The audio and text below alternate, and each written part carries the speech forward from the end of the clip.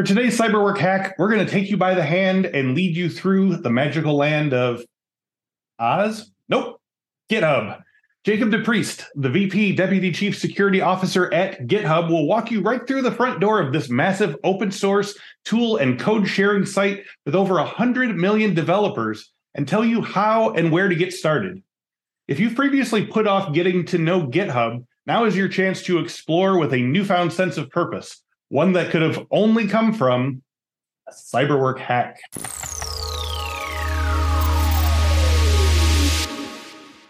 Welcome to a new episode of Cyberwork Hacks. The purpose of this spin-off of our popular Cyberwork podcast is to take a single fundamental question and give you a quick, clear, and actionable solution. Today's guest is GitHub's VP Deputy Chief Security Officer, Jacob DePriest. Jacob and I had an excellent conversation over on the Cyberwork podcast, and if you haven't seen it yet, I definitely suggest you check it out next. Jacob has been part of GitHub's initiative to make security a top priority for its site and its users alike.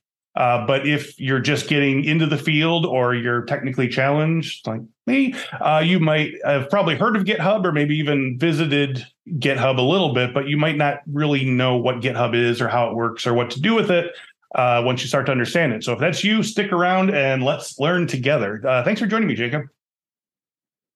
Thanks for having me, Chris. It's great to be here. So let's start with the simplest of simple questions. What is GitHub? How long has it been around, and why did it become such a massively important tool for developers? Yeah, so GitHub is a software collaboration platform where developers all over the world develop their code, test their code, manage it, do continuous integration and build and security and a variety of other things. And so we have over 100 million developers on the platform now, 90% of the Fortune top 100, and 3.5 billion total contributions. And so in many ways, it is one of the central pillars of the software development ecosystem in the world. Yeah, there's a feeling of like if GitHub didn't exist, GitHub would invent itself or something. Like it just seems so integral to the process. Now I'm curious if you have a sense of the how that happened, how it became like you said, it's just like the spine of the entire thing.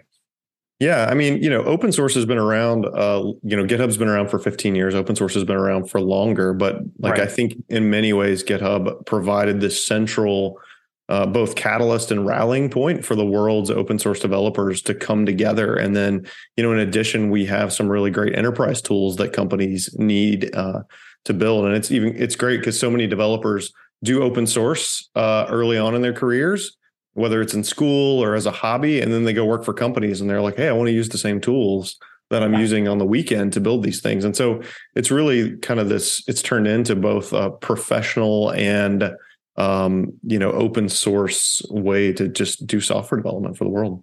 Love it. So if you were talking to an absolute rank beginner, what would be your advice about where to start when checking out GitHub? Are there any search tools that you think don't get enough use, or any sort of like tips for like you've walked in the front door and now what do you look at? Yeah. So I always point, especially kind of folks who are not super familiar with GitHub or even who joined the company, to skills.github.com. We have a great kind of training program that is interactive. You can kind of walk through it and do a bunch of projects and tutorials right on the platform itself. We have a ton of free capabilities, free open source hosting, free code spaces, usage for like a developer platform, free tier of almost everything we do. And so it's just a great way to kind of walk a new developer through that. The other thing I would point out too is free Azure training. So a lot of folks are interested in cloud development as well as sort of general development. And there's a lot of, just hundreds and hundreds of hours of free Azure training that's available as well. Oh, cool. Okay. So that's a great starting place. So let's move one level up the newbie food chain. So let's say it's your first day on the job. You're a new developer. You've done a bit of hands-on work in your studies. Maybe you've done some stuff on the weekends, but you have a very fast and steep learning curve once you start your first real job in the field. And your supervisor maybe gives you a project and some vague requests, to find some materials on GitHub or figure them out for yourself. Like, do you have a basic search routine personally in your mind when you need to find something on GitHub? Sure. I think kind of two things come to mind. One is, any search engine out there feels like is almost inextricably linked to GitHub code at this point. And so I think a lot of people just will go to their favorite search engine and start to find kind of what they need and how to do. We have search built into the platform as well, which is really compelling if you have a more specific thing you're looking for. One thing that I think is really interesting now too is once you've kind of narrowed down the thing you want to do as a developer, but maybe you're not as familiar with the language or the syntax or whatever, we have a new AI-powered development system called Copilot, which will do essentially AI-powered auto-completion for developers. And if you haven't seen the tutorials or the videos on that, I mean, it's absolutely mind-blowing. I use it every day. Yeah. And it's really incredible. And so I think that is a bit of a game changer in getting folks up to speed as well, particularly as they land in a new area and maybe don't have familiarity with all the tools that are involved there. That's great to know. What was the name of that again? Copilot. Copilot. Okay. So speaking from a security standpoint, what tips do you have for evaluating the quality or feasibility or use of materials that you find on GitHub? Like, what should people be looking for as they're picking and grabbing open source things? That's an interesting question. I don't, first of all, I don't think there's a universal answer to this. And so I think a lot of this comes from leveraging the best practices of the security teams that developers are working with every day. Some of the things that may go into those decisions would be things like the number and frequency of contributions to an open source project. So how active is it? Does it have, multiple people contributing to it and fixing things and opening pull requests on it? Is it, does it have we have a way to star a project. So how many stars does it have? And then, you can look at the security tab of an open source project and see a little bit of insight into how they're approaching the security tools and integrations as well. Out of curiosity, would there be any benefit if I don't know if there's like something that's low rated, on a star basis that you could look through and sort of use that as like a personal exercise in your head to like figure out what's going wrong with that, or is it really just like stick to the 5-star? Well, I think it's really complex with open source, right? Because, just because something may not have as many stars as another project, it may just mean that there's less people in the world who are interested in that particular piece of technology. Maybe the quality is really high. And so I think there is, it does take a nuanced view depending on what's the need the developer's trying to solve, the team's trying to solve, and what are the security requirements around it. And so I think, there's also the opportunity that if it's maybe not got everything they need, or maybe not doesn't have as much activity, become a contributor and start opening up pull requests and, build that open source community around that project. And so I think that's a really cool way to deal with some of these things as well.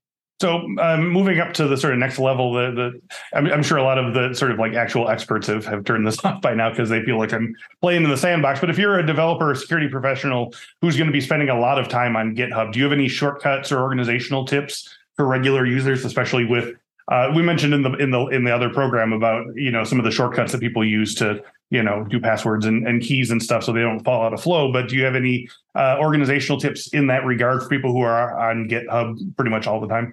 Sure. I mean, I can tell you what a lot of our engineering teams do every day, all day. So they use code spaces with built-in configurations so that whether it's a new person or a seasoned engineer joins the team, or is on the team, they can spin up a code space that's got a very specific and well-known and repeatable development environment. And so that's how we develop our core GitHub platform. And then almost everybody's using Copilot now as well, our AI powered developer assistant. And then, there's a lot of kind of shortcuts that we build in for developers. A lot of developers don't like their hands to leave the keyboard. And so you can actually navigate most of GitHub just through shortcut keys and moving around that way as well. So there's a lot of fun things there. That's a pretty good overview there. So one last question. If our listeners have any further questions about getting started on GitHub or any other questions for you, Jacob, where should they look? On GitHub, we have a great documentation, getting started. A lot of the getting started on GitHub links for any search engine will point you to some really great tutorials on our site.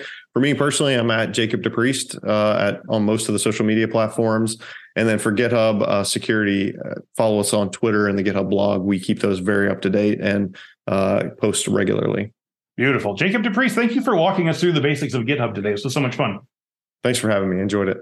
And thank you all for watching this episode. If this video helped you, please share it with colleagues or forums or on your social media accounts. And definitely subscribe to our podcast feed and YouTube page. Just type in cyberwork in any of them and you're on your way. There's plenty more to come. And if you have any topics that you want us to cover, drop them in the comments. Until then, we will see you next time. Take care. Hey, if you're worried about choosing the right cybersecurity career, click here to see the 12 most in-demand cybersecurity roles. I asked experts working in the field how to get hired and how to do the work of these security roles so you can choose your study with confidence. I'll see you there. How about some free cybersecurity training resources for you and your team? Just go to infosecinstitute.com/free to get ebooks, training guides, and more than 100 cybersecurity training courses, all free for CyberWork listeners. Go to infosecinstitute.com/free and start learning crucial new skills today.